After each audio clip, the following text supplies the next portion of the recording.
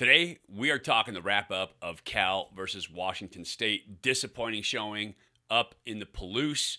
The Cougs get the win 28-9, but we'll talk about it. We'll tell you why. Coming up right now.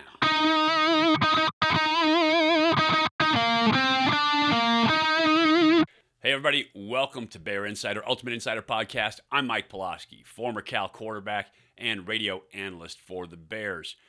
Today, we got the bye week. So the team has had a week off. They practiced the entire time. The thing about bye weeks is it's a time to reset, refresh, kind of get yourself back on track. You missed some of the little things along the way, and so hopefully the team's able to get themselves together after that loss up in Washington State and Pullman, because it was not a fantastic showing for this Bears team. We'll talk about it. We'll break it down. Offense and defense, really a tale of two different games in this game. I will talk to head coach Justin Wilcox coming up. We'll break down the game from his standpoint, what he saw, what he thought of the team, what he thought of the play, where they can improve, where they can get better, and how they move forward from here. First, let's break down that game up in Pullman. Offensively, I thought it was not a very good showing for the Bears. We've been talking about it all year long. You have to win the game on the line of scrimmage. The Bears were not able to win the game on the line of scrimmage. And until you can do that, you don't get to start the play. Those big guys have to get the play started. Didn't do it up there. If you look at the stats, Cal had 13 first downs on the game to Washington State's 21. In terms of rushing yards, so sometimes when you're not protecting the passer, maybe you can run the ball a little bit. Still not able to do that. 32 net rushing yards for the Bears. Now, a lot of that came in sacks, Jack Plummer getting sacked, but they weren't able to run it effectively. Jay Knott ran for 72 yards, and he did a lot of that on his own, kind of creating space where there was none and using his physical skills. So appreciate the fact that you have a back that can do that, but a back that can do that with great blocking out front now becomes something special like we saw against Arizona. And so the Bears need to find a way, figure out a way to make it happen up front. Cam Ward, quarterback, we talked about him pregame for Washington State. Really good football player. I thought the defense actually, for the most part, for most of the game, held him in check. He had 27 for 40 for 343 on the day, passing with 2 touchdowns. But up until the fourth quarter, defense had his number a little bit. They got 2 interceptions on him. They were kind of keeping him in place. And it wasn't until they got a big screen, tunnel screen, and we'll talk to Coach about this later on, they kind of kicked it over for them there in the fourth quarter, and their offense hit on a couple big plays. But I thought the defense did a nice job of keeping him guessing, of making him look a little bit confused back there. Now, physically, he was a pretty special talent, and there were a couple plays where defense needed to win, that they didn't, needed to make a tackle on the backfield, stop them on third down, and the Bears didn't do that as well at times. And so, again, all these little things add up to a loss up there in Pullman. Jack Plummer, 24 of 37, 279 on the day, had a good day passing in terms of numbers, but had a rough day back there as a quarterback. Team gave up 4 sacks. The offensive line gave up 4 sacks versus Washington State. Defense only got 1 sack. And you could say, yeah, mobile quarterback Cam Ward, which is true, but at the same time, you've got to protect your guys. One of the biggest keys to winning football games, especially in this day and age, is to get theirs and protect yours. And by that, I mean quarterbacks. And so Washington State did a good job of getting to Cal's quarterback, Jack Plummer, and the Bears defense weren't able to get as many sacks on the board, just 1 on the day. Total offense, and you saw it in the passing game numbers, total offense. Bears had 311 total yards. Washington State had 460 total yards. Big difference there, explosive plays, explosive pass plays in particular. So first and second down, Bears struggle a little bit with explosive pass plays, and that's kind of been their nemesis on defense all year long is they'll hold a team, they'll get them down, they'll give up a big first down for some reason, and then, boom, you'll get an explosive pass play. And so that's something they're going to have to hem up on defense. But I thought overall defense played pretty well for 3.5 quarters. Like I said, up until 12 minutes left in the fourth quarter, it was a 14-9 game. Bears were in it. They had a chance, even though the offense wasn't producing. The defense was doing a good enough job to hold them and creating turnovers. And so, or creating takeaways, I should say, for the Bears. and they just didn't get it done. We'll talk to Coach in just a second, but the big keys for this Bears team. Defensively, they need to win one-on-ones. They need to, if they're in the pass rush, they need to win when they get a one-on-one. If it's a defensive end versus a tackle, they need to find a way to get to or at least pressure that quarterback enough. If it's a DB in space, in man coverage, he needs to win the one-on-one. By the way, all zone coverages eventually become man coverages when a guy is running through your zone. And so the DBs need to win if they are one-on-one with an offensive player. Washington State, couple explosive plays. They didn't get that done all the time. And so we got to find a way to make that happen. Linebackers, DBs, defensive line, all tackling in space. Need to find a way to get a guy on the ground when you've got him one-on-one in space. And so that's huge on defense. Offensively, they have to win the line of scrimmage.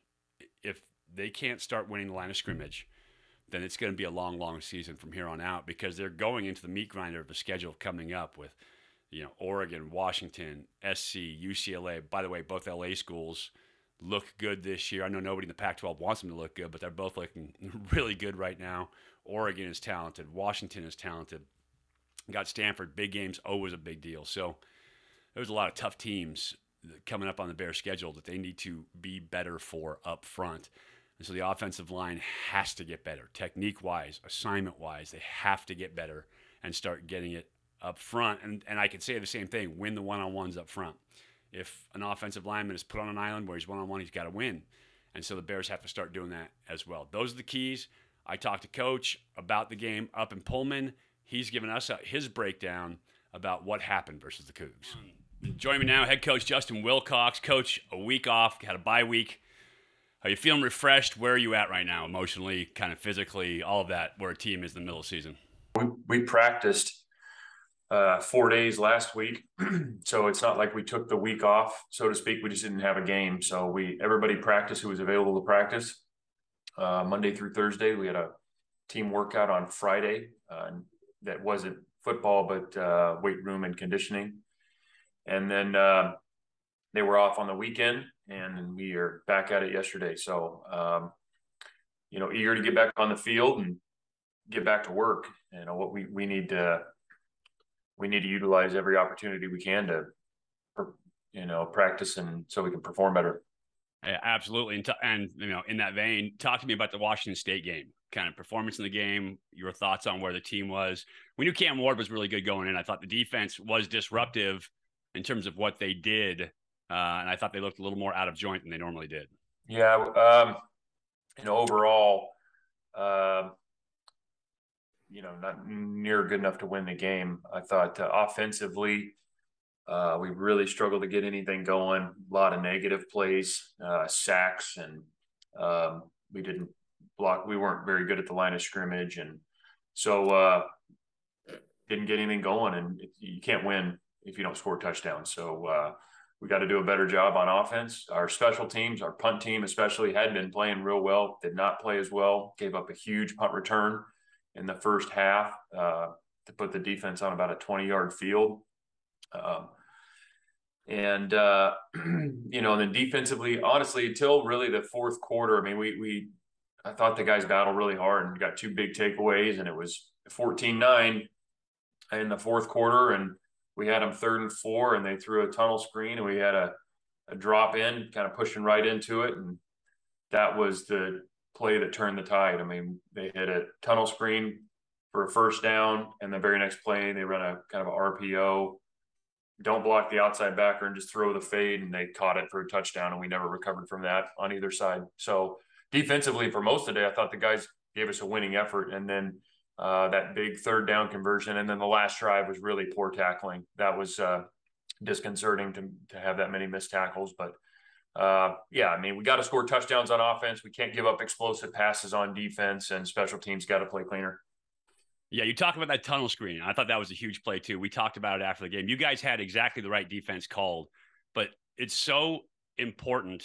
Like you can't explain enough how important angles, assignment, like being exact in what you do is. And guys make mistakes, and that's the difference in the game. You had the right defense called. You had the right, if we just take the right angle, you win that play, right? Yeah, I mean, and there's a number of other plays. It's not that one play cost us Right. the game on defense. I mean, we had a number of other opportunities to, for example, get the QB on the ground and create second or third and extra long situations, and we struggled to do that. I mean, namely the first drive of the game, the first third down, and we have unabated guy to the quarterback, and we got to stay on his upfield shoulder and be able to sack the quarterback when nobody blocks us. I mean, you're not going to get a better situation than that as a rusher, that you're unabated to the quarterback. And when that happens, we got to get them on the ground, because then they're going to have to punt from backed up. And now the field position changes, and we still stopped them on the drive, but the field position wasn't as good. So, there's a number of things like that where you got to finish those plays, those moment of truth plays. And it's all good in practice when you're not going live, but when it comes down to it and it's live and it's you versus him and you got to make the play. I mean, that's where the game is won and lost. And so defensively, we had a number of those plays, whether it's the pass game down the field, whether it's finishing on the quarterback, whether it's the tunnel screen. And then offensively, just way too many times getting beat up front, run game, pass game, and, really just didn't get much rhythm going. I thought we had a couple big passes there with Jeremiah, and, J. Michael had a couple big passes as well, but overall just didn't do near enough because we didn't put the ball in the end zone. Yeah, exactly right. And I wasn't trying to single one guy out. It's just, the assignment, getting guys to be so tight with their assignment and exactly on it every time, so important in football. And I see it, coaching myself, I see it every single day about this is the exact assignment. We do it for a reason. That's it. And so it carries through. It's always 5 to 8 plays that are really the big difference maker in every single game. Yeah.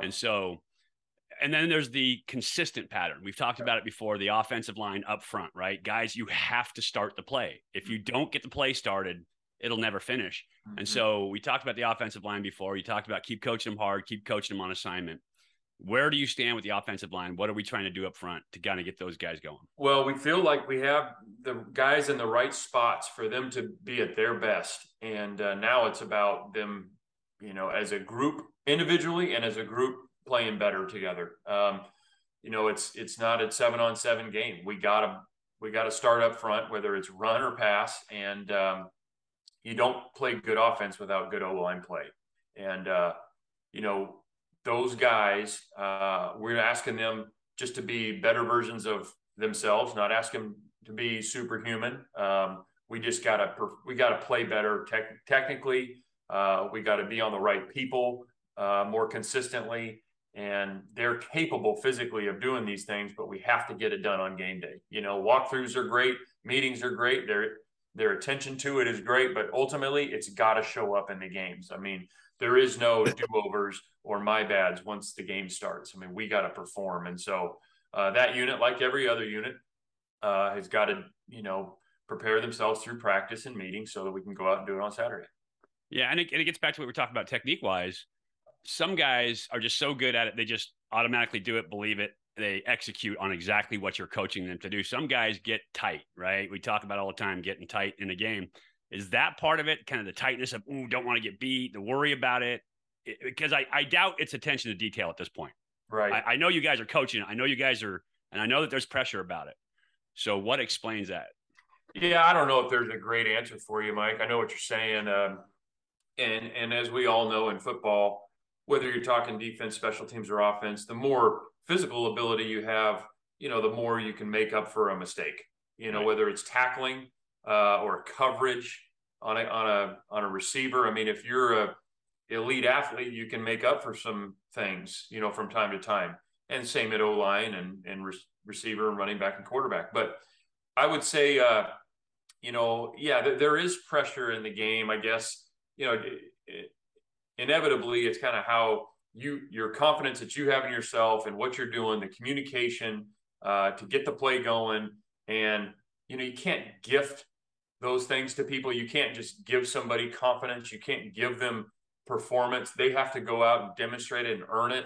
And that's where we're at. So, the game we play has spectators and people care about this game, which makes it so great. But there is no hiding, for any of us when we go out and play on Saturdays. We need practice and preparation is a prerequisite for playing well, but it doesn't guarantee it. So you can go out and practice really well, but if you don't do it on Saturday, it doesn't really matter. So I know that if you don't practice well and you don't prepare, then you have no chance to play well. So it's the prerequisite. Now we got to carry it over more consistently. And, whether it's, the mentality, the focus, the confidence in your technique, that chemistry that matters up front. It's all those things. It's not one thing. Yeah. And it's a thing you and I have talked about this on many occasions, because the thing that fascinates me, the athletes that are truly great, they get through that hurdle of believing in their technique, and then they start to execute at such a higher level, because then it's just pounding rocks with your technique and you get to be really, really good at it. So I as a coach, as a player, that's the part that fascinates me when we talk about it.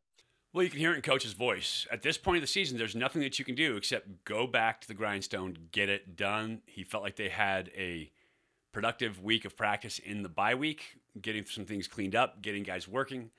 And so now the Bears have to put that into practice. This week, they go to Colorado, and they're going to play the Buffs, a team that's struggling a little bit right now, trying to find an identity. Obviously, they just fired Carl Durrell, their head coach. And so this is a team that's going to, you're never sure exactly what you're going to get. There is a coaching connection there with Coach Wilcox and their interim head coach, Mike Sanford, right now. And so we will take a look at that coming up. We will do a preview of the Buffs coming up. Till then, I appreciate you guys watching, and I appreciate you guys listening to us here. I'd love the comments down below. Love to hear from you. And until next time, I'm Mike Pulaski for Bear Insider and the Ultimate Insider Podcast. Go Bears.